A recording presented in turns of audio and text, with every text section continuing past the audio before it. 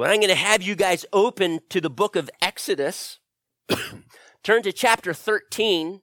We're going to continue our study in this book. We are looking at pictures of redemption. Those pictures of redemption are found in the Exodus, and they're found at the parting of the Red Sea. And we're going to come right up to that event of the parting of the Red Sea today. But so are you there in Exodus 13? Before I get there, I do want to pray.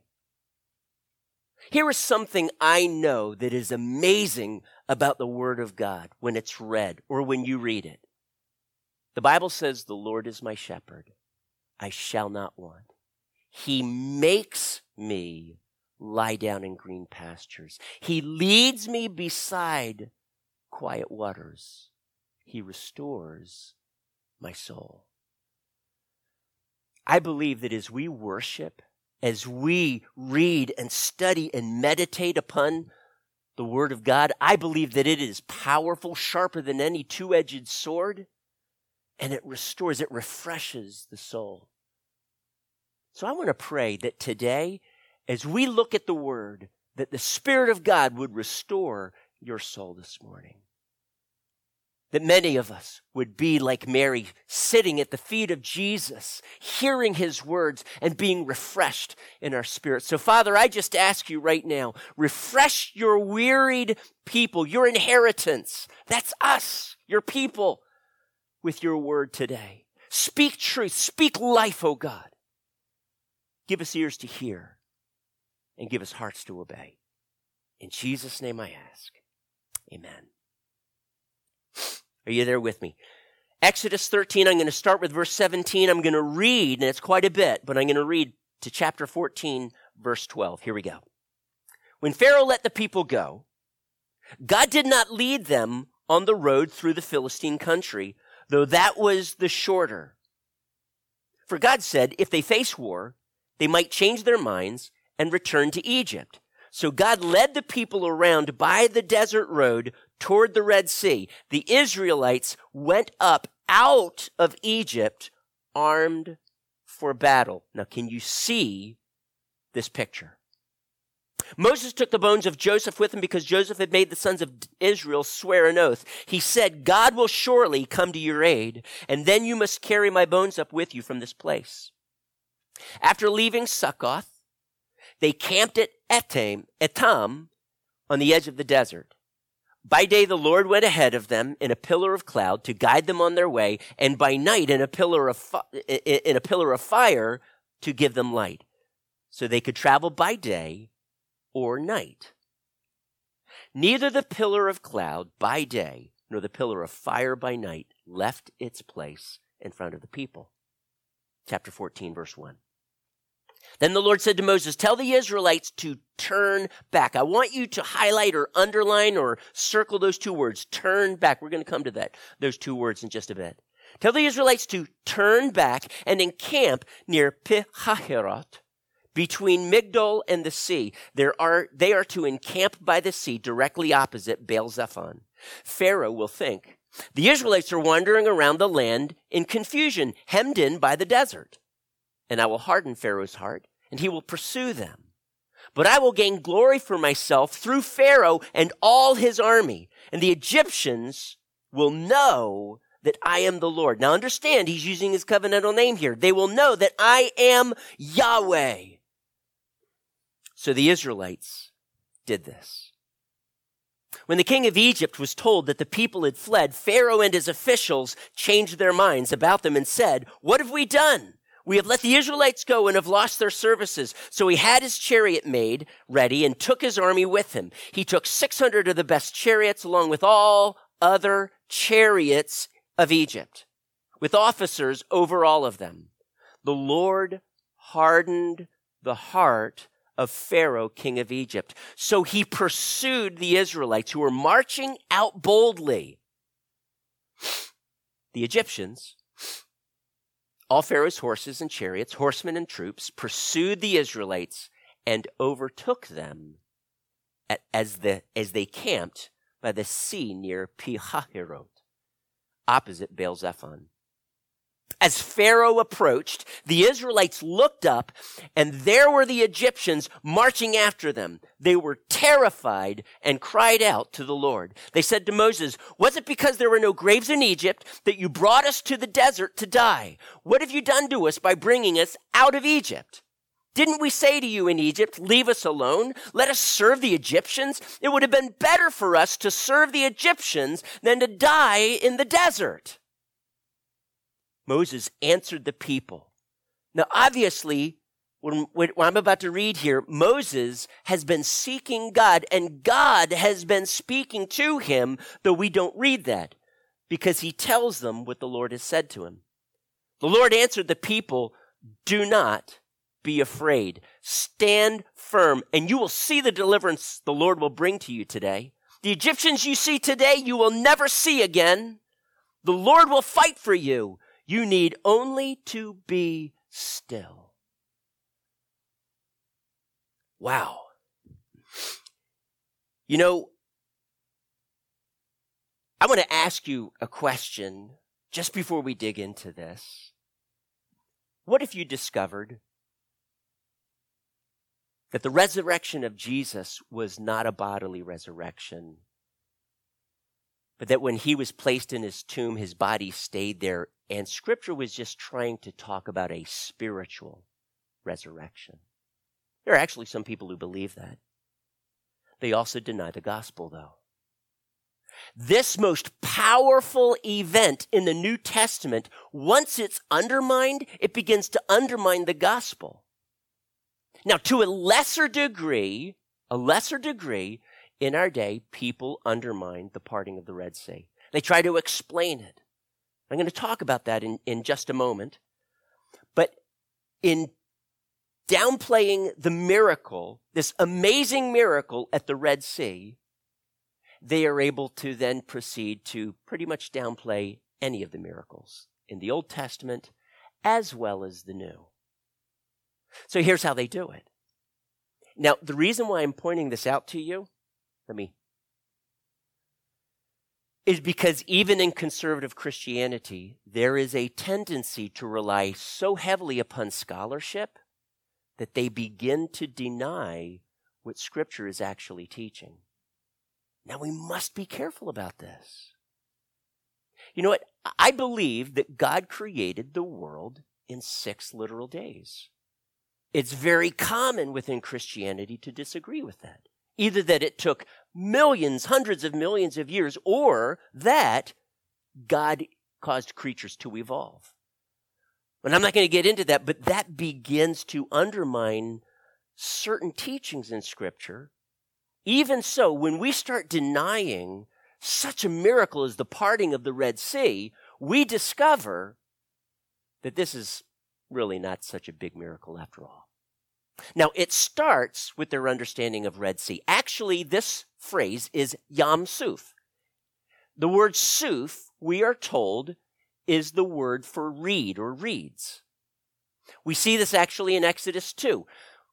When Moses' mother puts Jesus into the basket, into the Nile, where does Moses' sister put the basket? It says amongst Suf, reeds. That's how we would translate it.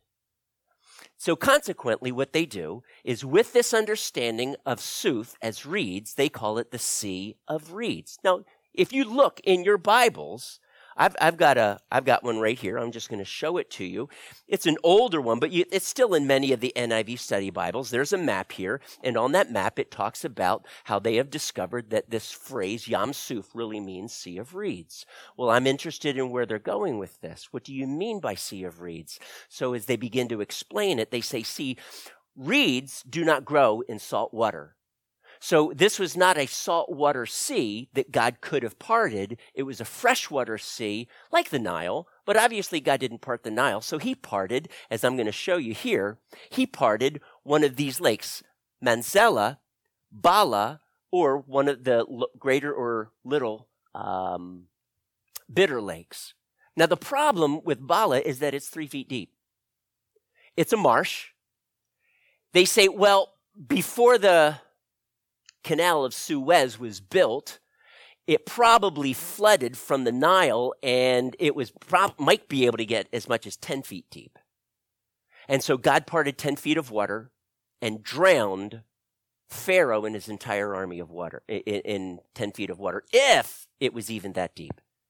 Manzella, which is to the north, is a lake that borders the Mediterranean Sea, and it is shallow as well. It's a marsh.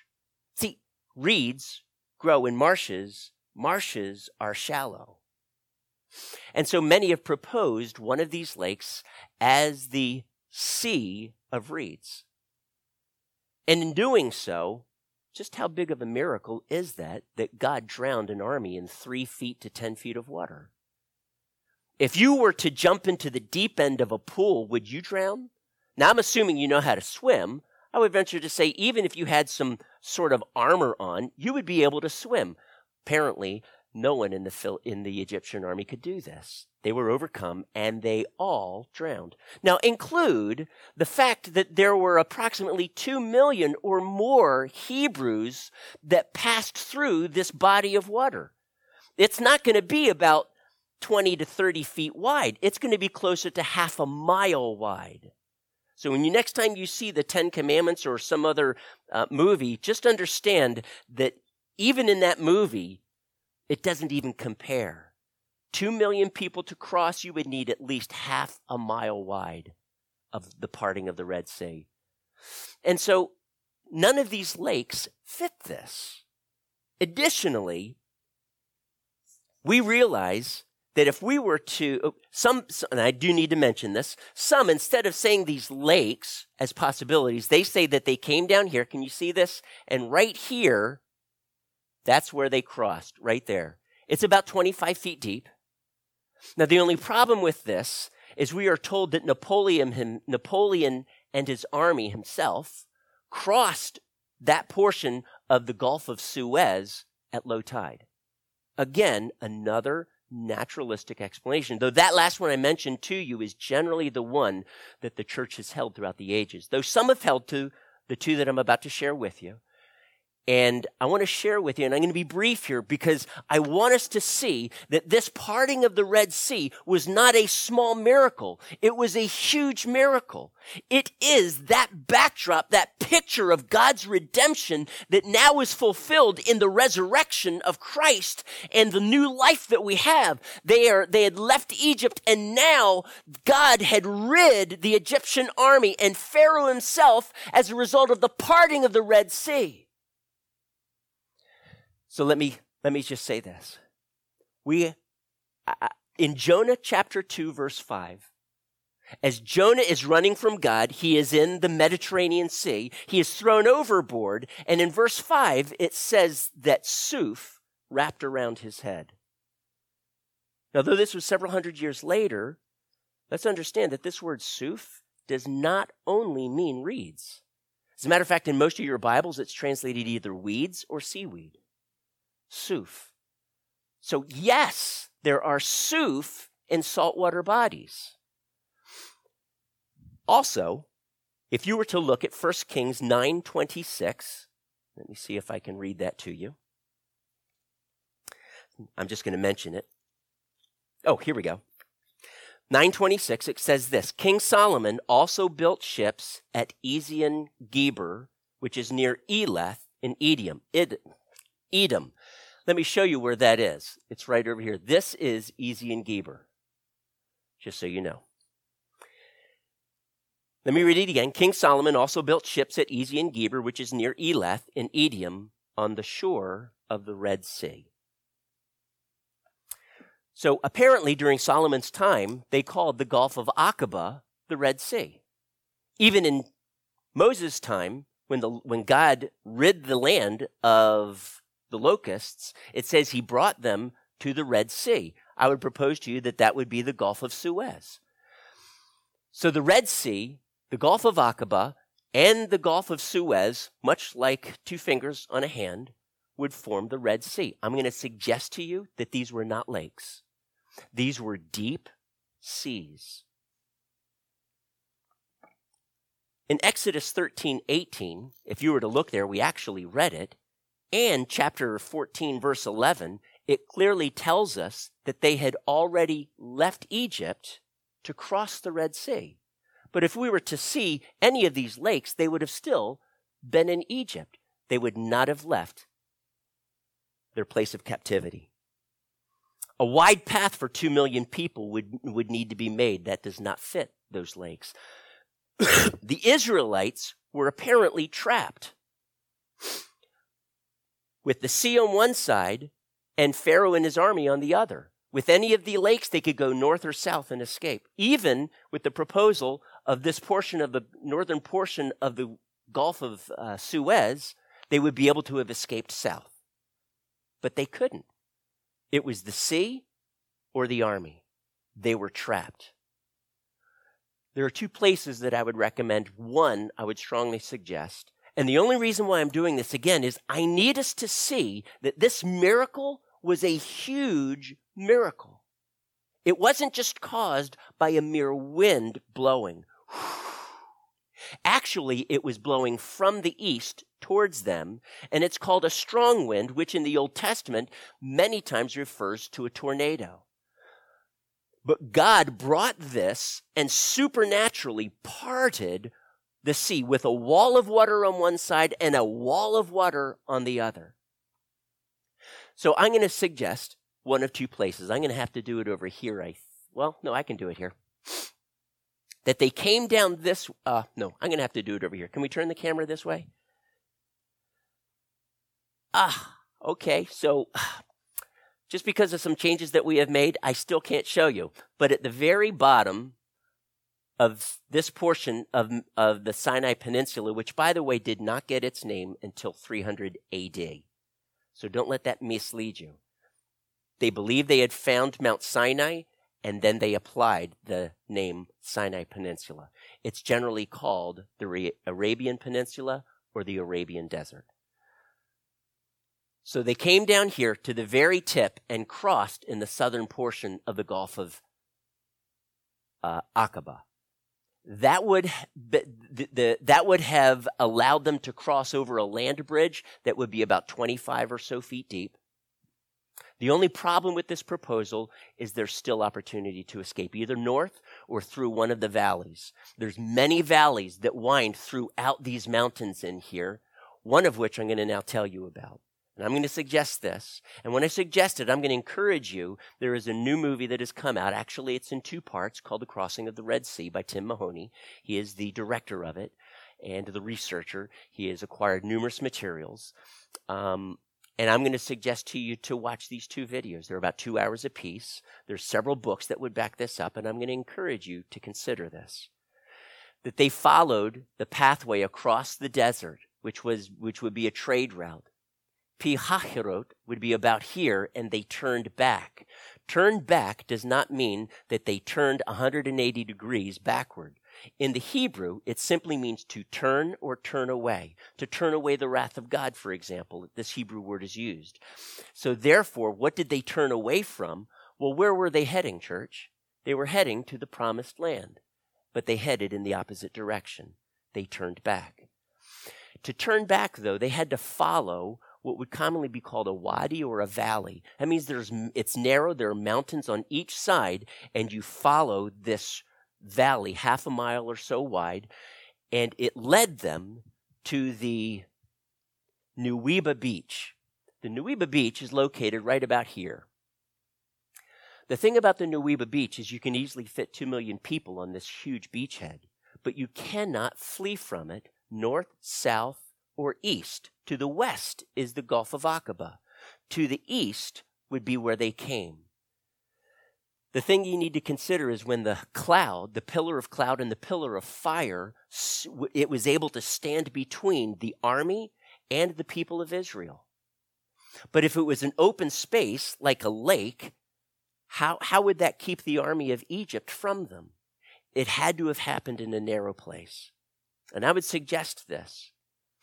To cross this, right here, north or south, it is very deep, but right there, right here, it is about 10 miles wide, It is about a half mile deep. The incline is about 7% down and 7% on the upper side. This is generally what you have maximally on exit ramps on interstates. I believe the wheelchair, you're allowed up to 6.5% incline. But at 7%, it's easily doable. Scripture also says that none of the Hebrews were feeble. Even the elderly were strong. Consider that. I'm going to suggest to you that this was a powerful miracle. So powerful, if you read in Psalm 136, you will see the display of the psalmist brings attention to the parting of the Red Sea and then into the taking of the land of Canaan. He also brings one other event to our attention, and that is creation. So consider this, that the author of that psalm places this event, the parting of the Red Sea, on par with the miracle of creation. To demonstrate what? This is the psalm that speaks of God's unfailing love, and his love endures forever, and his love endures forever, and his love endures forever. Church, Jesus rose again from the dead because his love endures forever. God parted the Red Sea. God drowned the Egyptian army because his love endures forever. God brought them into a land of giants because his love endures forever. God did an amazing miracle because his love endures forever. Now, I want us now to look at this because in the beginning of chapter 14, God does something. He makes them turn back. But why does he do this? As they're moving across the land, and by the way, it doesn't say that it took them only 3 days. It just says that there were 3 campsites that they spoke of. It doesn't mean that they only camped 3 times. But there are 3 cities or sites that are described there. They turned back at Hahiroth, and God was in this process of stirring up Pharaoh, his officials, and his army. To what end? So that Pharaoh, with his army, would chase after them. Why? Because God wanted to destroy Pharaoh and destroy his army. And I'm going to suggest to you that in our lives, God will allow us to come to these Red Seas in our lives, if you will, and he is purposefully ambushing the enemy. He is purposely setting up the enemy. To what end? Because what the enemy intends for evil, to destroy, actually, to be more exact, Pharaoh's goal was not to kill the Israelites. His goal was to enslave them again. I'm going to come back to that in a moment. God stirred up Pharaoh's heart, allowing circumstances to interact and his mind to wander, his heart to become greedy and hard, that he would pursue after the Israelites. And as he did, he caught up with them. And we find that God has actually brought him to the Red Sea, and it feels, at least from the Hebrews' perspective, that they are doomed. May I suggest this to you? That the Exodus is a one-time event. As we now move into the new covenant under Christ, it is a one-time event. That is a picture of our redemption, of our salvation. But the parting of the Red Sea, as we now move under the new covenant, this is something that will happen many times in our lives. There is therefore one Exodus, but many parting of the Red Seas as we now move into the new covenant, pictures of God's redemption. God set up Pharaoh. God, in the hardest times in your life, he is setting up the enemy for destruction. What did Moses say to the Hebrews? Look at them. Look at those Egyptians. Beyond today, you will never see them again. Now, as they approached, they weren't even there yet. But as the army approached, moving down this wadi, this valley towards them, hadn't even arrived, they were filled with fear. And what do? They cry out to the Lord. Can I ask you, in your moment of trial and hardship, why do you cry out to the Lord? I truly believe there are two reasons. Number one, I believe that by faith in prayer, and I would word this from a very human perspective rather than a divine perspective, but from a human perspective, prayer moves the hand of God. All right? Prayer is effective to that end. God is desiring people to respond in desperate faith to him. Can I ask you, do you think these people are desperate before the Lord? As they're crying out to him, I would say absolutely. And as they're crying out to the Lord, he is wanting to hear faith. He is wanting to see that as they pray, they are being changed. So prayer seeks to come before God and move the hand of God, if you will, but it also is to transform us. When they had finished praying, do you see any indication that their hearts had been changed? Look what they said. Oh my goodness. Moses, were the graveyards in Egypt full that you had to bring us out to the desert to die? The firstborn of every family in Egypt had died. There's a truth in this. They're not just kind of pulling something out of the hat. A lot of Egyptians had died. The graveyards were full. Literally, they were full. So is that really why you brought us out here? So that we would die? Wow. I think they're missing something. Church, I really think they're missing something. They are fearful. They are walking by sight. You know,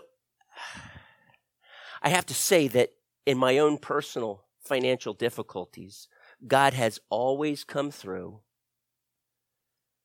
but I always get anxious.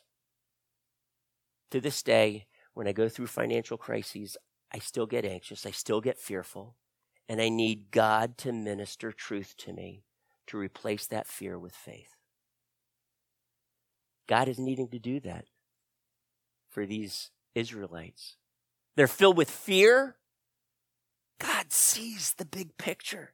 He's the one who stirred up Pharaoh. He's the one who knows exactly what's going to happen. The Israelites don't. They're afraid they're going to die. That's not even reality, because the Pharaoh wasn't going to kill them. He was only going to enslave them again. Fear is being stirred up. What is the purpose for dying in the desert? I guess the graveyards in Egypt were full. They were also afraid that they were going to die. They were afraid, or rather that they were coming to a conclusion that being slaves in Egypt is better than freedom. Freedom that apparently is now going to lead to death. Really? Death. Can you see how Satan has set them up to believe all of these lies? They had just seen 10 of the most amazing miracles that any people group throughout history had seen, and God was going to abandon them in the desert outside of Egypt to die? Do we not feel this way at times, though? You see, Satan's goal is that he wants you back. He wants you not serving God. It's not that he wants to kill you. He wants to enslave you again. But remember what a rescue plan is? It means he takes you out of a bad situation into a much better situation, not a worse situation. If God were to have them die at the Red Sea, there was no rescue plan. That was a sabotaged plan.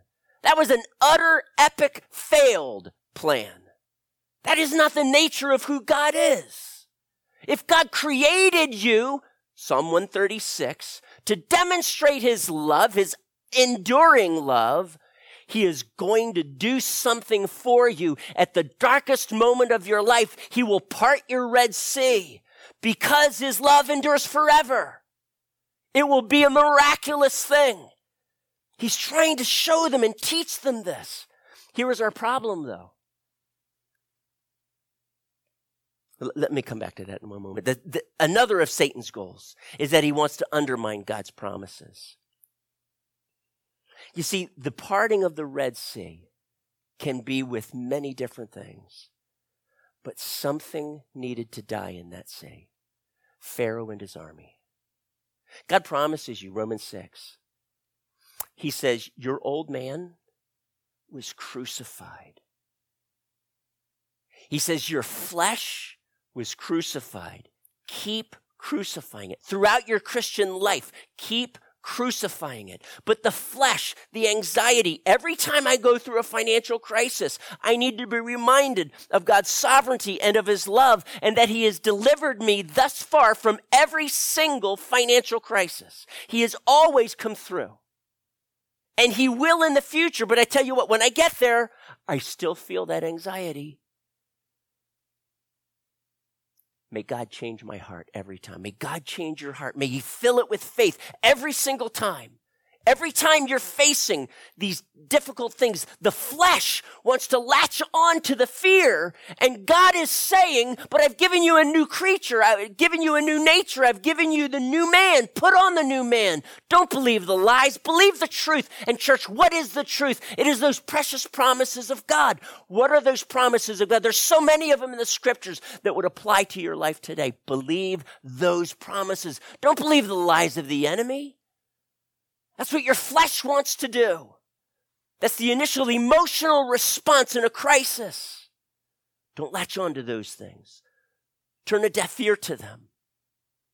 Hopefully when you pray, and I believe this, that the reason why they didn't change is that their prayer was filled with complaining and arguing and obstinance. So when they were done crying out to God, they just turned to Moses and said the very same things to Moses. We're going to die. It was better in Egypt. Have you ever felt that way before? Wow, Christianity is so hard. It was so much better before I trusted in Christ. Wow, really? Was it? Was it?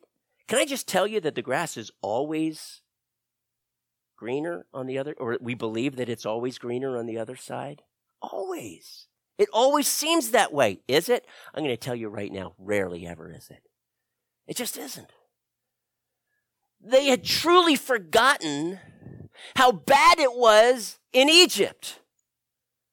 Now, this isn't the only time that they are filled with anxiety like this. We read on in Numbers 11, 12, 13, 14, and on, complaining.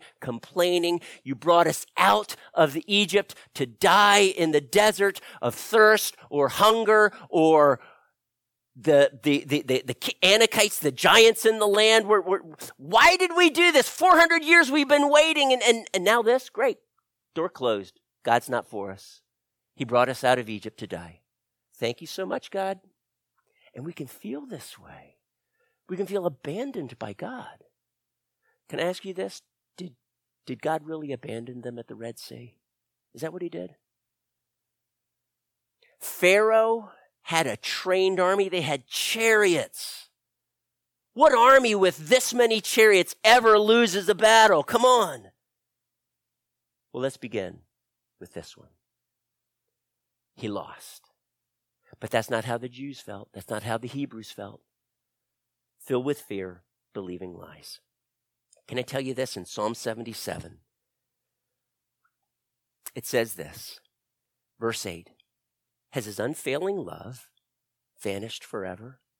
Has his promise failed for all time? These are legitimate questions. But the psalmist moves on. You'll see in a second. Has God forgotten to be merciful? Has he in anger withheld his compassion? Now here's his response to all of these questions. Faith now begins to undermine the fear. Then I thought, to this I will appear, the years of the right hand of the Most High, all-powerful, sovereign God in my situation. You see, the psalmist is facing his Red Sea. Is God going to part it? Or has he brought me out of Egypt to die here? I will remember the deeds of the Lord. Yes, I will remember your miracles of long ago. I will meditate on all of your works and consider all your mighty deeds.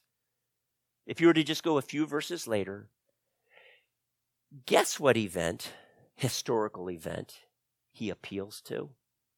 Look at it. Psalm 77, he appeals to the parting of the Red Sea. And he says, you led your people like a flock by the hand of Moses and Aaron. God will lead you. Do you know why I'm confident of this? The very last verse that I read, actually 13 and 14. This is what Moses said to them. Filled with fear, filled with complaining, believing lies, totally lacking in faith at that moment. Do not be afraid. Stand firm, and you will see the deliverance that the Lord will bring you today. The Egyptians you see today, you will never see again. The Lord will fight for you. You need only to be still. Now, we're going to look at that a little bit more and how that plays into the following verses, but today I want us to see this. God is saying, stop. Stop fretting. Stop worrying. You know, when I was in college and I finally had my dream come true to go to a Christian college, you remember what my testimony was this past Friday night at graduation? I was angry with God. I was so disappointed. I ran out of money. I thought for sure God was going to provide. Summer jobs didn't pan out the way I'd wanted, and I was hopeless. But God had to show me that this was a complete setup. God wanted to build a testimony in your life, even as he's building a testimony in your life today. He is wanting you to see that you will never see those Egyptians again. He is wanting to show you the power that he has. So just stand there. Watch what he is about to do and be filled with faith. Stand firm. Have faith. This is a setup to build your faith, to show you that God's love endures forever, church, forever. That means beyond this crisis in your life. Beyond this parting of the Red Sea that you're about to experience, God will do something amazing. Can you believe this? Can you embrace this truth this morning? That we serve a God who, though the enemy has these evil intentions, he is able to bring everything together for your good. That is the God that we serve. Every fear that you're feeling right now, allow him to change that, to replace it with faith. You know, God had me come to my Red Sea, my first Red Sea, 6 months after I gave my heart to Christ, in which I broke cartilage in my knee. God just took the sports that were in my life, threw them out the window for me. Thank you so much, Lord. And I was angry with him. I was confused. I was hurt because sports were what I leaned on. My insecurities caused me to find my value in something that God said, you know what, Mike? You need to find your value in one thing, and that is my unfailing love for you right now. And for God to build that in me, he had to do something so hard and pull sports out of my life. And initially, I thought that is a really cruel thing. But years later, I look back and I say, wow, God, thank you so much. Thank you for drowning my Pharaoh and his army in the sea for me. I needed that. Today, can you let God do that for you in your life? Let's pray. Father, I ask that you would teach us so much through your word. Give us insight into your word. Speak truth right now. Spirit of God, show us that we can trust you. Latch on to these promises, Lord God. You are good. Your love endures forever. You have not abandoned us. Today we stand at our Red Sea, and we are asking, God, please part this and drown my enemy. Don't let me be drowned. You will walk through the fire and not be burned.